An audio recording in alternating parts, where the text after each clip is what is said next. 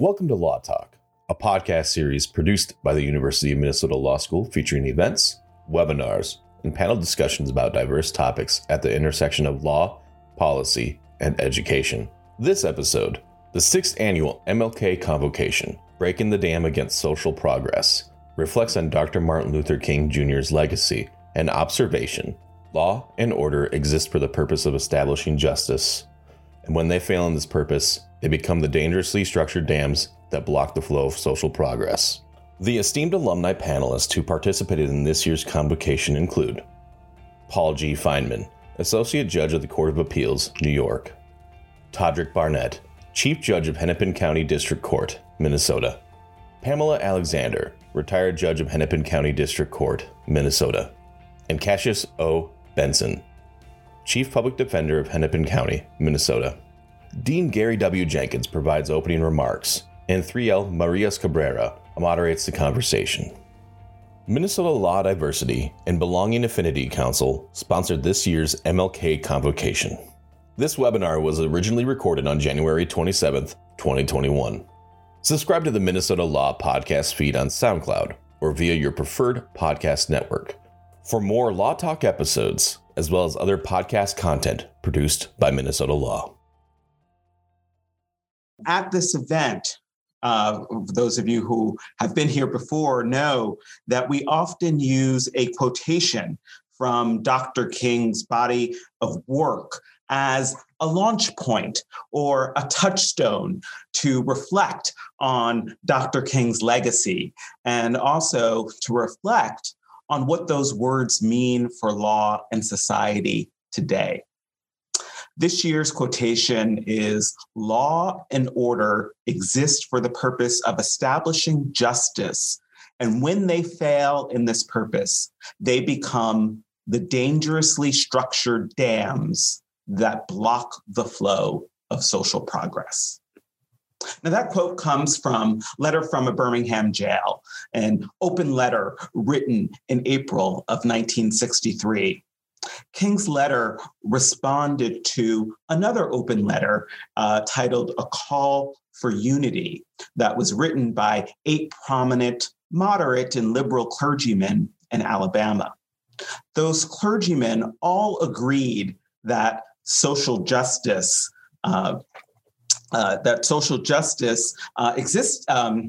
was critical, and certainly the injustice that existed in Alabama at the time was critical and important, but they also at the same time argued that racial injustice should be fought in the courts and should not involve community outsiders.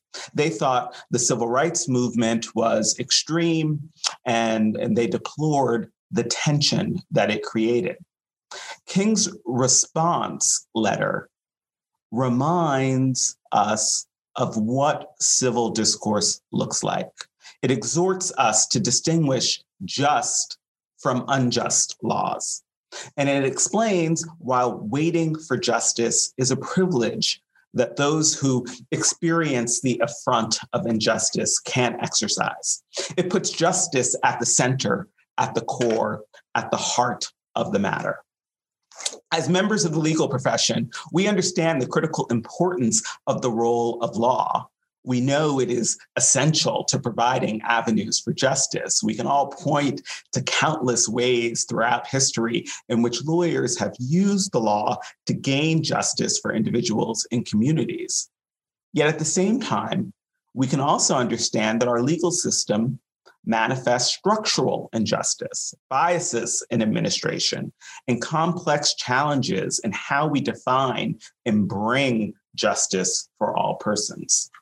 Now, Dr. King's words call on us to think critically about how our systems and structures, including the legal system, can act as a dangerous dam that blocks the flow of social progress.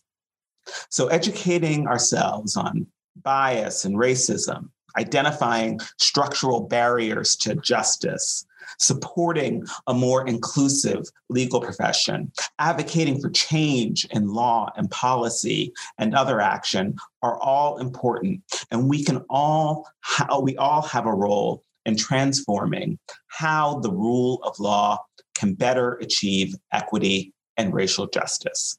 Here at Minnesota Law, we believe in a foundation of critical thinking and skill development about law and legal systems through teaching, research, and scholarship and engagement. Our faculty, staff, students, alumni, and supporters are called to continue the work of justice, to take action and to lead, and to make an impact in the profession and the world. Here at home and globally, I see our Minnesota law community working both within and continually transforming the legal system to expand justice. And today, we are honored to have 4 of our distinguished alumni, 4 great lawyer leaders to inspire us and guide us. Joining us first is retired Judge Pamela Alexander, class of 77.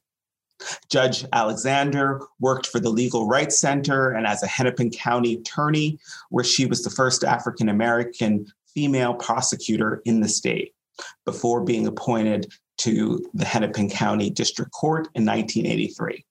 She retired from the bench in 2018. Judge Alexander, we are thrilled that you are here with us today. Welcome. I'm thrilled to be here. Thank you so much. And next, I welcome Chief Judge Todrick Barnett, class of 92. Judge Barnett worked as a Hennepin County public defender and as a prosecutor for the Hennepin County attorney before being appointed to the Hennepin County District Court in 2006. And effective July of 2020, Judge Barnett was elevated to Chief Judge, making him the first Chief Judge of color in Minnesota. Welcome, Chief Judge Barnett. Thank you for being with us today. Thank you. I'm excited to be here today. Thank you so much. And our next panelist is Chief Public Defender Cassius Benson, class of 96. Mr. Benson worked for the Public Defender Service in Washington, D.C., and the Hennepin County Public Defenders before starting his own criminal defense firm in 2002. And earlier this month, Mr. Benson became the Chief Public Defender for the Hennepin County Public Defenders. Welcome and congratulations on your new appointment. Mr. Benson, welcome. Thank you, Dean. I'm happy to be here as well. Great. And our final panelist is Judge Paul Fineman, class of 85. Judge Fineman serves on the Court of Appeals in New York, which for those of you who may not be familiar with the New York state system, that's the name for New York's highest court. Prior to serving as a judge, Judge Fineman worked for the Appeals Bureau and Criminal Defense Bureau of the Legal Aid Society in both Nassau County and Manhattan in New York. A judge since 1996, he has served on the Civil Court of the City of New York, the New York Supreme Court, which is the statewide trial court, and the Appellate Division prior to his current post. Governor Cuomo nominated him to the Court of Appeals in June of 2017, and he has served on that court since then. He is also past president of the International Association of LGBT Judges. Thank you so much for joining us, Judge Fineman. Welcome. It's a pleasure to be here with you all. Now, today, our panelists will be led in discussion by our moderator, who is 3L student, Marilos Cabrera, who is from our Diversity and Belonging Affinity Council. She has prepared a number of great questions. She's also solicited and received questions from our law students. And so we're going to have a great and rich discussion today. Before we begin, just a few housekeeping notes. Today's webinar is being recorded, and the link to the recording will be shared via email to all registrants following the event. We have live auto captioning enabled, so please check on the live transcript feature at the bottom of your Zoom screen to view or to hide the captions throughout today's discussion.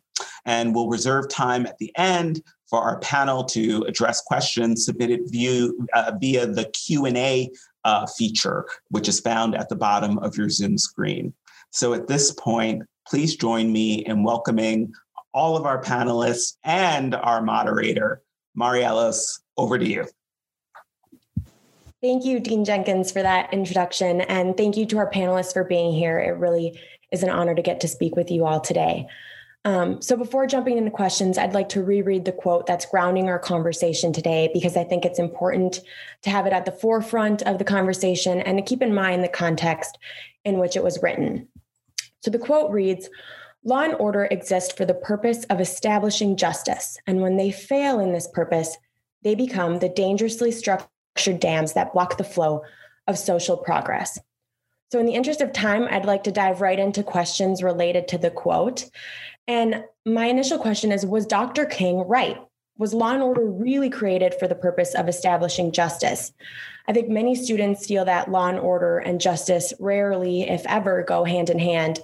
And that begs the question, were they really ever meant to? Cynically, it can seem that law and order may be used as a tool to control rather than one to promote justice. So Judge Feidman, I'd like to hear your thoughts. How to unmute myself. So like many things in life, I think two things can be true at the same time. And I think that that's the case here. And if you actually look at the quote, it recognizes that law and order can, in fact, be used to establish justice. I know that has happened throughout history, as the dean already mentioned, and I think that using the courts, it's one of the reasons I actually went into the profession. It is often a viable tool for justice. Now, of course, any system, including courts and including legislatures and executive branch, is dependent on the commitment and the good faith of those who are the legislators, the judges, and the executive. And that's where you get into trouble sometimes with the second half of the quote, where he's pointing out that depending on who's controlling those institutions, they become a dam. And like so many things in life, two things can be held true at the same time. Certainly. Mr. Benson, do you have something you'd like to add on that? Yes. In answer to the question of, does law and order and justice basically, do they go hand in hand? The concern that law and order is something opposite of justice. When one looks at the letter Dean indicated, if one looks at just laws versus unjust laws, moral versus immoral, they definitely go hand in hand. It's, for example, in our context of, what we do, broad policy considerations such as, caging people or jailing people disproportionately, meaning based upon their race, based upon the circumstances they're in, disparities in sentencing. And I think Judge Alexander and all the rest of us are very aware of the drug sentencing laws and how they were, how they are now as well. So in the idea of law and order in the context of what I believe Dr. King was talking, that there is law and order, they're talking about just laws and orderly fashion and orderly application of those laws, and both the creation of the law in that it benefits everyone, and then the enforcement of the law. So as far as when law and order and the dams are created, it's a situation in my mind that we're no longer dealing with quote unquote law and order. We're dealing with unjust laws. improper order. And basically order is as he talked about the timing of things, it's always better to deal with, disproportionate sentences. It's always better to deal with, the killing of people of color by police officers at a later date in a more peaceful fashion. So in looking at it, I can easily see how a student may feel that, they never were meant to go hand in hand. But if you go back to the beginning of it, definitely, I think his quote is accurate. And when you look at the whole context of his letter, it's still applicable today. Great. So if law and order can represent a dam to social progress, have we reached a point in time where the dams are starting to collapse? In other words, we're at an interesting point in time where racial tensions are high, general faith in law enforcement is low, and every day the media is exposing hypocrisy in our government and division amongst our citizenry. Do you think that this will lead to a point in time where the dams can start to collapse, or will these dams merely be reinforced or repackaged? Judge Alexander, I'm curious to hear your thoughts. Thank you, and I'm anxious to give you my thoughts. One of the things that I think that we need to look at, and I look back at Justice Thurgood Marshall, who said that law is ever changing. It is also something that we, with a legal education, can figure out how to move forward.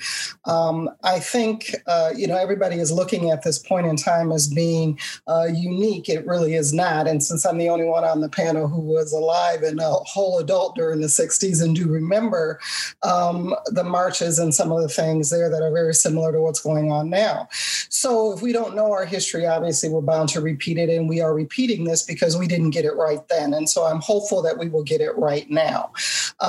We know that laws have to apply equally to everyone. It has not been that way in the history of this country. And now I am anxious for this new group and all of you law students who are moving forward to figure out a way to make sure that we make the Constitution really apply to all. And to do that, we can make strides. There were a number of strides that were made after the riots in the 60s. There was many laws that were changed and things that were done. So it does not have to necessarily be a dam to progress. It can actually open the floodgate to progress if we have the moral authority and the moral fortitude to get it right. And I think right now we need to get it right. Judge Barnett, would you like to add anything to that? Yes, I think Judge Alexander is exactly right about, our history and looking at the dams that Dr. King talked about, right? I mean, when we think about our history from the first time that slaves started to revolt against their master, you look at the Native Americans fighting for their land, or you look at our civil wars or civil rights movements or Me Too movements, or, we look at the death of George Floyd and many others, all the way up to the day. I agree with Judge Alexander. History's repeating itself, but each time it seems like we're pushing on these dams for social progress. And sometimes it crumbles a bit. And like Judge Alexander is talking about, sometimes we can open these gates and start to make more progress. I really do think that this time is different. I think that we have many more non-people of color joining peaceful protests. I think other people besides people of color are asking for change. I agree that we have a number of younger people demanding more from its leaders. People are waking up to the notion that social progress benefits all of us. And it seems like each time that we get to this point, we're still asking for respect and human, dignity for folks. And so I really do think that the dams are collapsing, and it's a matter of whether or not it's going to collapse fully or it's going to come back in a different form. So those are my thoughts. Thank you very much. Yeah, so if the dams are collapsing and we're moving towards social progress, I'm curious to know, Mr. Benson, what are your thoughts? If we are having meaningful social progress in 2021, how do we ensure that law and order starts to look and feel more equitable? Are there tangible changes that need to be made? Are there, what are some of the biggest dams that are blocking the social progress right now? Okay. Sorry. Let's go to the biggest dams in the context of what Dr. King was talking about. I think there's a consensus, and George Floyd has actually obviously been mentioned. In that vein, I think there's consensus among people that his killing was wrong. If you look at, I think if you poll a majority of people, they say it's wrong. The consensus as far as, or at least looking at the dams and law and order, is a matter of how do we go with law and order to show or implement that consensus to say, okay, how are we going to stop this? I think in a large section of the community, while they say it's wrong, there's also it's tolerable. There's going to be a reaction that's going to stop such things. When we look at, if we look at the law, we look at the laws and whether we look at what is just about the situation versus what is not just. In this case, it would be just to, for example, federal prosecution in addition to state prosecution. That's one tangible thing that could be done. But that's, I think when we look at how, in this case, people of color are treated, and we expand it beyond even George Floyd, we look at the, we'll say we've used the term mass incarceration before. I will just give you a practical example in what we see in Minnesota. We see there's been a bail reform movement, but we see a large number of people being held in jail pre-trial. We see a large number of people unnecessarily having monetary bail placed upon them. It affects certain communities more so than others. So there's a number of things that we agree as a people, that this is wrong. But the question about the impediments and the dams is like, not only what we're going to do about it, but how quickly we're going to act on it, how sincerely we're going to act on it, and how people are going to understand that maybe they'll be inconvenienced in what their worldview is. But we're going to go ahead and say, you know what, we're not going to cage people. We're not going to unnecessarily hold somebody for a property crime. All of these matters. And why I started, I suppose, with the George Floyd situation is that in 2021 here, I don't know how much progress we're going to have. I agree with both judges, or Judge Alexander and Judge Barnett, that there are positive changes that have been made. There's social, there's a desire from the young and everyone else to say, we're going to go in and make these changes, but we're also kind of waiting to see what happens in this case, that hit Minneapolis hard. We're waiting to see what the reaction will be, what the law enforcement efforts will be. So in a certain way, that is holding, we're in abeyance, kind of waiting and having a pause. But we also have to look at the other matters that are directly affecting, in my case, clients from our office and these other social issues. So there's a method we're making progress. I think I'll just wait until end of 2021 and see how much progress that actually is. Wonderful. I think it would be a missed opportunity not to discuss the attack on the U.S. Capitol on January 6th. I think that many students and citizens alike pointed out differences to the response of the attack on January 6th compared to the response to Black Lives Matter protests at the Capitol.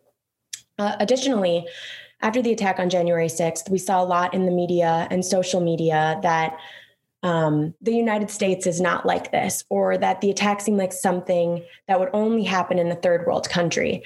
And certainly there were those that pushed against that notion and urged that there should be a wake-up call that the United States is in fact flawed. Judge Alexander, I'm curious to know what you think of all of that process and where we go from here. I think that there has been a misconception that the United States has not been built on violence. It definitely has been. And so I think that people really need to start to take a real hard look at what we have been doing and in the past and how it is really manifesting itself now. There's always been a vast difference between how people of color have been treated in the country under the law and how others haven't, how rich people and more affluent and powerful people have been treated as opposed to poor folks and the people that Mr. Benson's office represents. And so we have always had a differentiated application of the law toward people of color. And actually, it's been on the books. So people can go back and look at those cases and know that it's true. Segregation really wasn't ended until it was ended in my lifetime. So it's not necessarily something that I'm speaking of metaphorically. It's something that I actually saw and lived through. Sometimes I sit back and think about, how could people even accept segregation? I'm not even going to get back into slavery or the Black codes or anything that was actually tremendously horrific. But the United States has always had this in its past and in its history and has not really taught it well. And that's why I said in my beginning remarks that if you don't understand your history, you're bound to repeat it. Now I think that hopefully the young people are opening their minds to the fact that we are built on a flawed system. And the only reason that the system will work is if we have the will to make it equally apply to everyone. And we need to have that will right now. There is no reason to treat people differently. And I'm very curious, especially after this assault on the Capitol, to see if, in fact, we let the rich and powerful off again with no accountability, whereas if we know if I had done it, I would be dead right now. So the problem is that the powerful and connected should not have one set of laws and people of color and poor folks have a different one. We have to have an actual system of accountability. I'm waiting to see what this Congress does because it is going to tell us loud and clear whether or not we're going to treat everyone equally under the law, which includes accountability or not.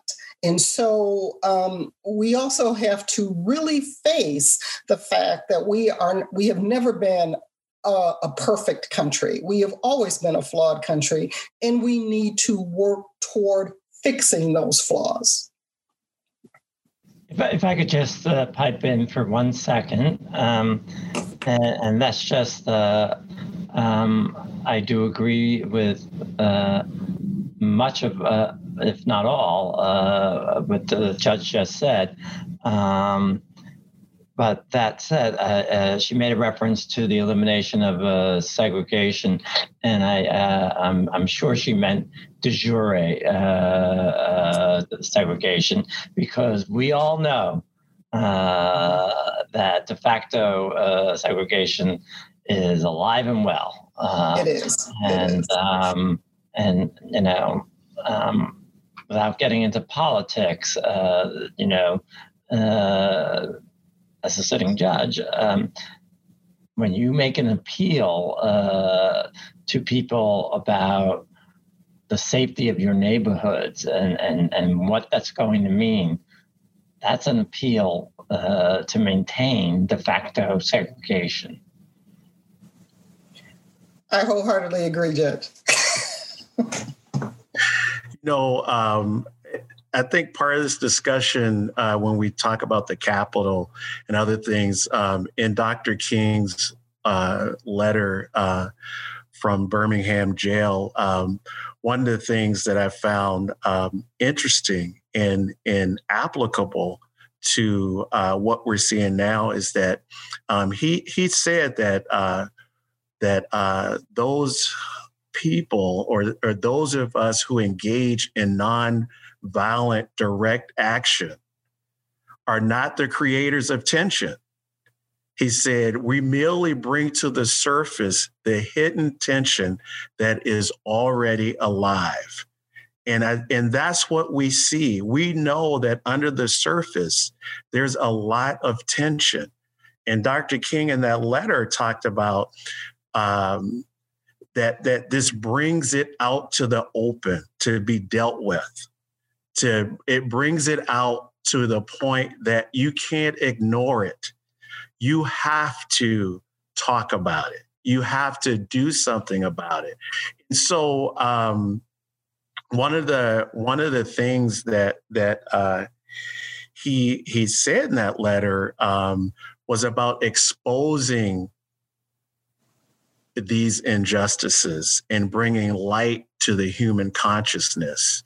And that's what's important, in that we're always going to have tension when we are looking to have progress, social progress, as we move that forward. So thank you.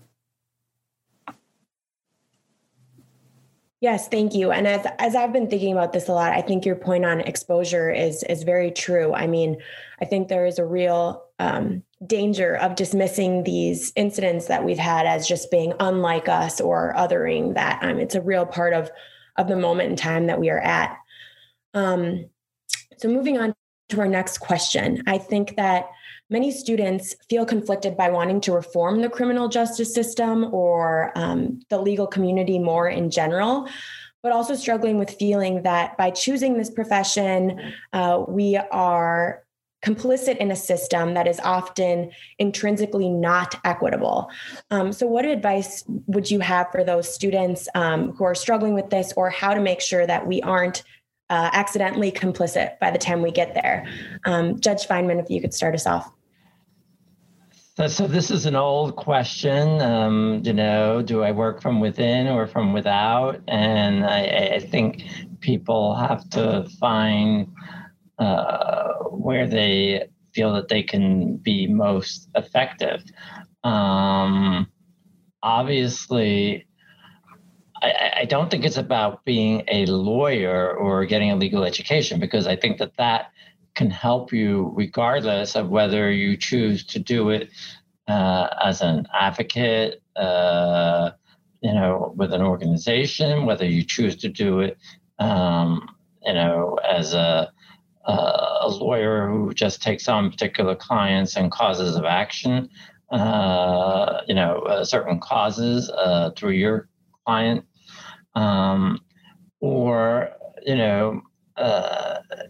to be perfectly frank, when I left the public defender, or what is the equivalent of the public defender in New York City, I first went to work for a judge, and then ultimately sought to become a judge. I was a law clerk for about 7 years to a judge. And there's a real difference between being an advocate and then sort of being the judge or being the judge's law clerk.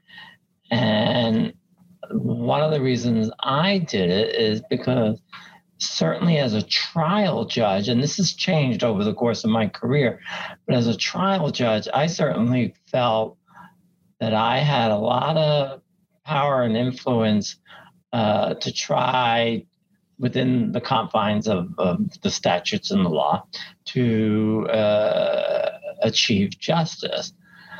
What happens as you sort of go up the chain of command, if you will, of course, is your jurisdiction changes, your constraints changes, and so, when I got to the intermediate appellate court, it was about error correction, but, giving sort of leeway to the rulings of trial judges. It's like recognizing, there's not only one way to do things, and if they haven't really committed legal error, But the other thing that was true of our intermediate appellate court was that we had interest of justice jurisdiction. Now I'm in the Court of Appeals. We have no factual review power. We have no interest of justice jurisdiction.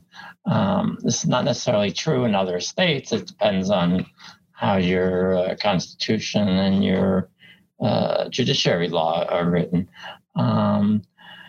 And it's actually very confining. And I actually felt in many ways I had more power to achieve justice as a trial judge than as a judge on the high court. And of course, to get anything accomplished in a intermediate or high court, you need to bring along a majority. So not always easy. And you tend to do it in baby steps, as opposed to if you become an advocate or a legislator, you can do things in much broader sweep. We've had significant bail reform legislation in New York. We've had significant criminal justice reform, and now that their legislature now has a absolute veto-proof majority in both houses, people are expecting 2021 to bring even more criminal justice reform. But I would also emphasize, because there has been a lot of discussion of criminal justice here, so many of these issues go right across the board into the civil justice world.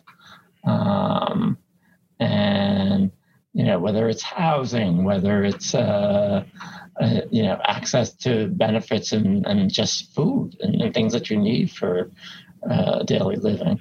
So I think I'm probably way over time. So, but I do think that becoming a lawyer does not necessarily mean that you can't work in some fashion towards social justice.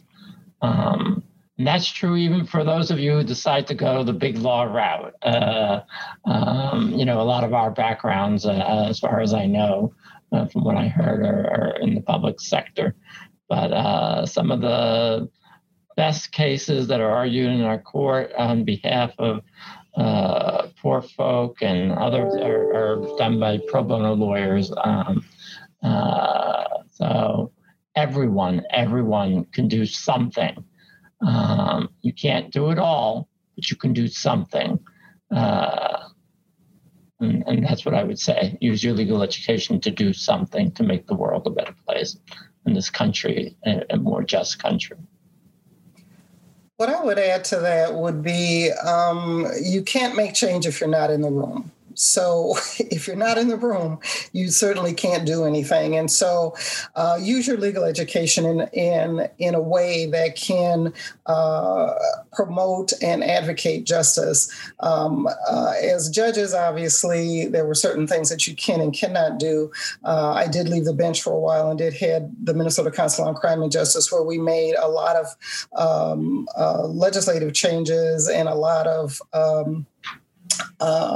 changes to legislatively and through the executive branch. And it was very rewarding for me to be able to lead that organization and to make those very positive changes.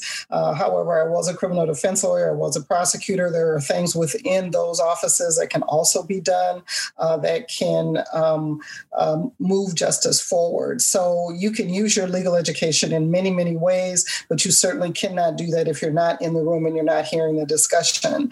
I was able to obviously work on the Race Bias Task Force as a judge. I loved that experience. We did make some very meaningful change and made a number of recommendations as to how the system can improve. And I know that Judge Barnett is continuing with those efforts as well. And so I think that there are so many things that you can do, but you certainly cannot do it if you're not allowed in the room or to raise those issues. So I would say grab your legal education, jump in, and try to do whatever you can to improve the system, because you're the only ones that can really do it. But that's, Judge Alexander, that's what I think here in Hennepin that's apparently different, is that historically we've talked a lot about these issues with no action. And I think now what we're seeing is that these discussions from all of our justice partners are happening and they're saying, okay, so now what do we do? What can we do? And I think we see more engagement with the community, more of an appetite to be proactive and not reactive. And that's why I think that we're at a different point in where we're going in the push for social change from within. I think that this work is not for everyone. Some people might feel more comfortable in a different setting, and like Judge Alexander talked about, making change within the prosecutor's office, making change within the public defender's office, probation, the courthouse. It's like Judge Feynman mentioned, where do you feel you fit? Where do you feel comfortable to make that change? And you might feel differently in the future, but where are you now to be helpful? And, one of the things that we know is that you have to speak up. And in Dr. King's letter again from Birmingham, he talked about that. And he talked about the fact that he was afraid that he would not only have to repent for the hateful words and actions of bad people, but the appalling silence of the good people. And so wherever law students are or non-law students are, it's speaking up to make change. And I think that the late Representative John Lewis, said it best, and that is, never be afraid to make some noise and get in good trouble, but necessary trouble. So I think that's where what the law students should think about. If I can, I'm sorry. Go ahead. Thank you. If I could add as well, I concur with the sentiment of the other panelists. I want to address this, that the concern about being complicit in the system, it is not an equitable system. It's, but as Judge Alexander said, you can't make any changes if you're not in the room or in the system. And we have, I've been a trial lawyer, a criminal defense lawyer all my career. Now I have the pleasure of leading an office of excellent criminal defense lawyers. But whether it's the private defense bar, whether it's the public defender, whether you join the system as a prosecutor and try and make changes that way, whether you're eventually a judge, it is completely a requirement. If you want to make an inequitable system equitable, you've got to be involved. So if you're not in the arena, and to echo what Judge Barnett just said, remaining silent, not trying to address the issue, you become maybe even a bigger problem. If you look at the letter from Dr. King, that might be the bigger problem, being moderate and not taking a position. So I'd add that. Yeah, I just wanted to add anecdotally what's going on in New York. So we in the aftermath of George Floyd, our chief judge appointed Jay Johnson, who obviously was, among other things, Secretary of Homeland Security in the Obama administration, to undertake a systemic operational study of the New York courts and examine issues of systemic racism, both in our procedures and whatnot. And he issued a fairly comprehensive report in October. And those are being fully, with recommendation, being fully endorsed by the chief judge and undertaken. But the point is, you have to get all the participants in the criminal justice system And that wasn't just a report about criminal justice. It was a whole system, civil, family, everything.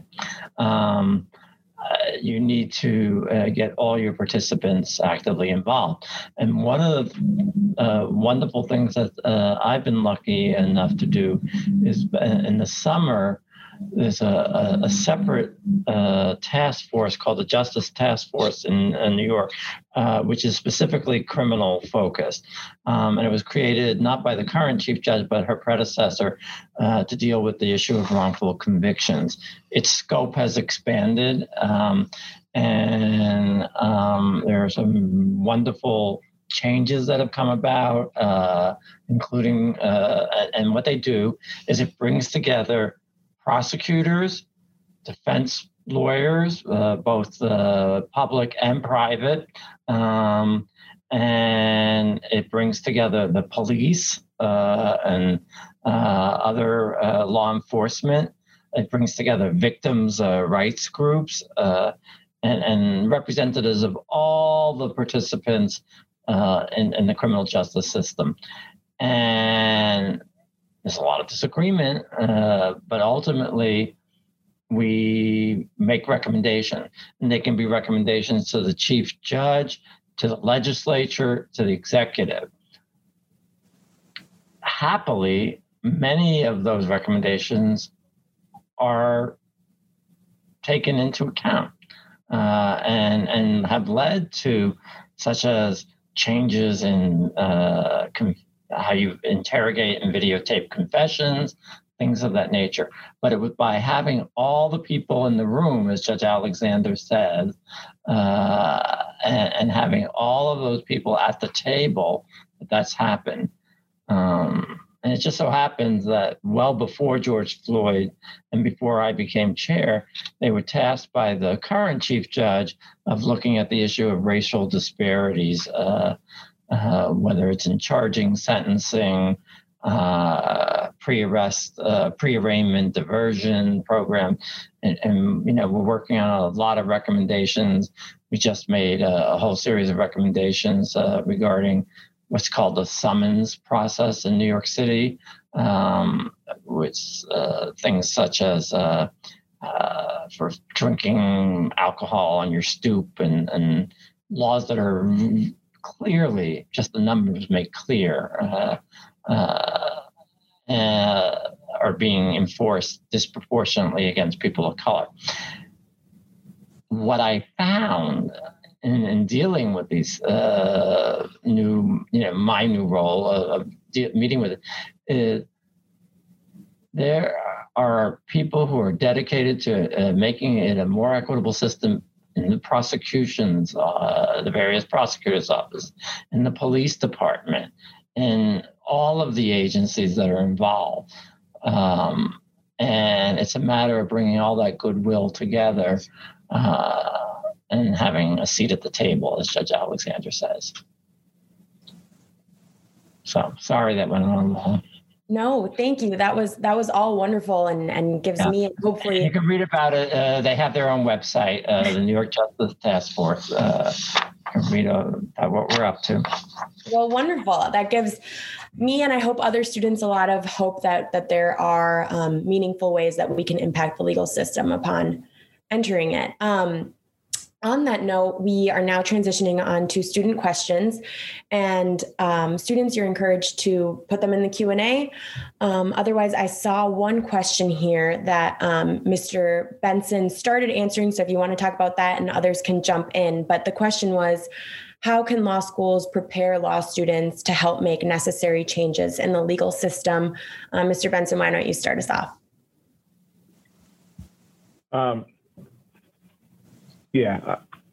What I believe is that law schools not only giving you the academic education, but the opportunities through either clinical or practical experience, opportunities that will allow you to and take advantage of the opportunities to engage with the clinical programs. They give you access to clients, give you access to the community that allows one to see what the communities who are affected by this inequality.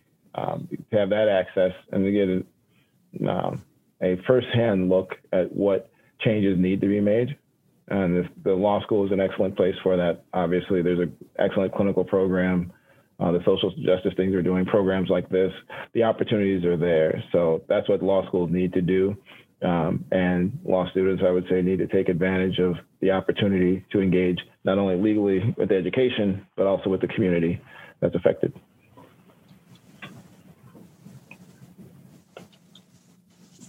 If anyone else would like to jump in with thoughts, feel free. I would agree that everybody should try to get involved in some clinic. I'm always amazed when I get my alumni magazine from the law school about all the wonderful things that have been done through the clinics and through other organizations at the law school, whether it was immigration related, whether it's public defense or public prosecution. So I just keep at it. And I think that is a valuable experience. One of my former clerks, who's a Minnesota grad, actually I've had 2 Minnesota grads as clerks, that they, will both tell you that whether it was their summer internships or their experiences with the clinics, those were valuable, not only for understanding the law in the abstract, but for understanding how it applies to people's lives. And, I have said this many times. I used to say it when the intermediate appellate court here does the swearing in, not the high court of new attorneys. And so when I would have the opportunity to address newly admitted attorneys, I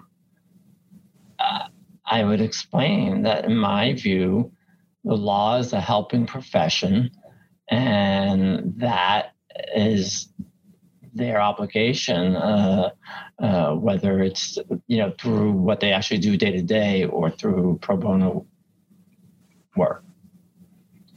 I would also encourage law students to get involved with nonprofits in the area that really deal with these particular that deal with disadvantaged communities. One, because that gives you a different perspective from what you may see in your everyday life, or what other traditional kinds of summer and legal internships and clerkships give you. I think some of the local nonprofits will give you a different eye, and you can really see and still help move the community forward through that avenue as well. So everybody is not necessarily going to get a judicial clerkship or something like that. But, I clerked at the Neighborhood Justice Center, the Legal Rights Center. I had many clerks at the Council on Crime and Justice. So there's other places that you can go that will give you a very rich education and background that you can take forward and take with you throughout your career, that will kind of hone you toward the things that you feel passionate about. So first of all, figure out what it is you're passionate about, and then second of all, act on it. Thank you. Sometimes figuring out what we're passionate about is the hardest part, or what we're not passionate about. So Judge Barnett, there's another student question here that I'd like to put your way. Would you please address the role of prosecutorial discretion in criminal justice reform? And if the other judges have thoughts, they can jump in. Being a former prosecutor for a short time is huge. Being able to, for instance, not pursue criminal charges prior to them ever entering the system is huge. And it's only as good as your boss allows you to do it. And the reason I say that is it doesn't make a difference if I'm not going to charge the case if they take it down the hall to someone that will. So being able to have that discretion is just huge, and how we use it equitably is important. And so I think it's a powerful tool that prosecutors have. I'm going to add a little bit to that because I think I've given a lot of thought as to prosecutorial discretion, how that works. I was also a former prosecutor for a short period of time as well. I do think that needs to be examined a lot because we need to really take a look at how racial disparities are creeping into that discretion. And so that needs to be studied and examined. And we need to make I think some changes need to be made around that. It is extremely powerful, but it can be used powerfully in the wrong way, as well as ways that it could be right. So we definitely need to make sure that prosecutors understand their oath, which is to carry out justice regardless. And that means not charging cases that don't need to be charged, as well as charging cases that do. But we also have to make sure that we're not doing it in a racially biased way. And I think that that's something that prosecutors across the country are talking about right now. There's a number of them that are examining that. I talked to a judge friend of mine in Cleveland who was telling me about some reform efforts on their part in Ohio. So I do think that this is something that needs a lot more discussion. And I think the way that you go about it can make all the difference in the world. So we have to be sure, however, that we're being just and equitable to everyone. And I think that is something that needs to be looked at. Yeah, one of the things that we're finding in our Justice Task Force has to do with diversion programs, a pre-charging diversion program. And part of the problem is that it is very easy for racial disparities to creep in because, and that partially depends on who makes the decision to divert.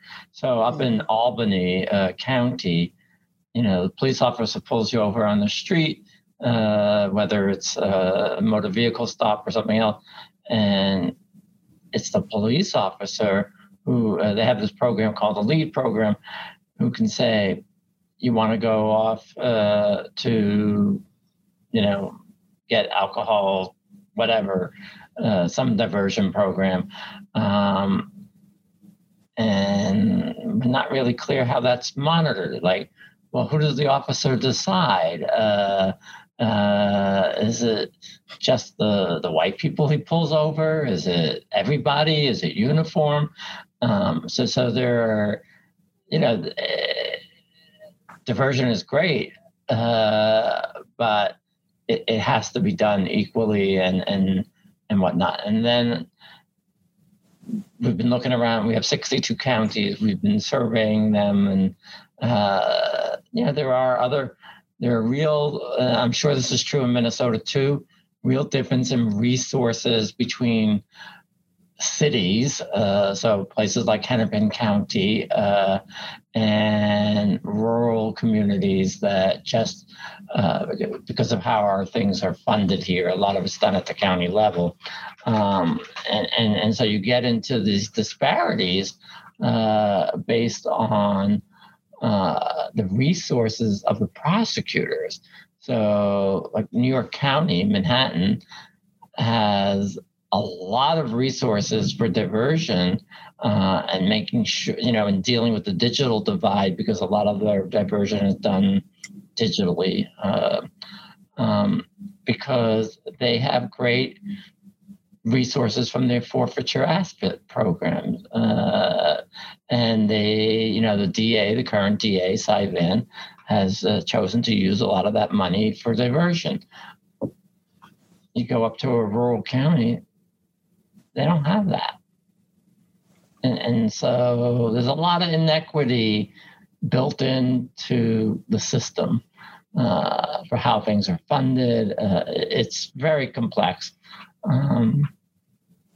But I remember as a young public defender being told more than once by, to follow up on Judge Burnett's comment, I would say, really, you're going to do this? You're going to make this person, get a record over this, a bunch of socks, and I just, the answer would be, I'm not, my supervisor won't let me offer anything less, So that is absolutely true what Judge Burnett says. Prosecutor discretion partially depends, particularly for young assistants, on who's overseeing them. Thank you. I want to be sure that we're being respectful of everyone's time. So we have the other questions copied, and the responses to those might be shared in a post-event email next week. But I think at this time, we're going to have to cap student questions. So I'd like to thank everyone for attending the University of Minnesota Law School's 6th annual Martin Luther King Jr. Convocation. I want to give a huge thank you to our panelists for being here and dedicating their time. I'd like to thank Dean Jenkins as well for his participation in today's event. This podcast has been brought to you by the University of Minnesota Law School. Follow us on Twitter, Facebook, Instagram, and LinkedIn. And subscribe to our YouTube channel for more Minnesota Law stories, news, and information. To subscribe to the official Minnesota Law podcast channel, please visit soundcloud.com/Minnesota Law or find us on your preferred podcast network. The views expressed by the participants of this program are their own and do not represent the views of, nor are they endorsed by, the University of Minnesota or the University of Minnesota Law School.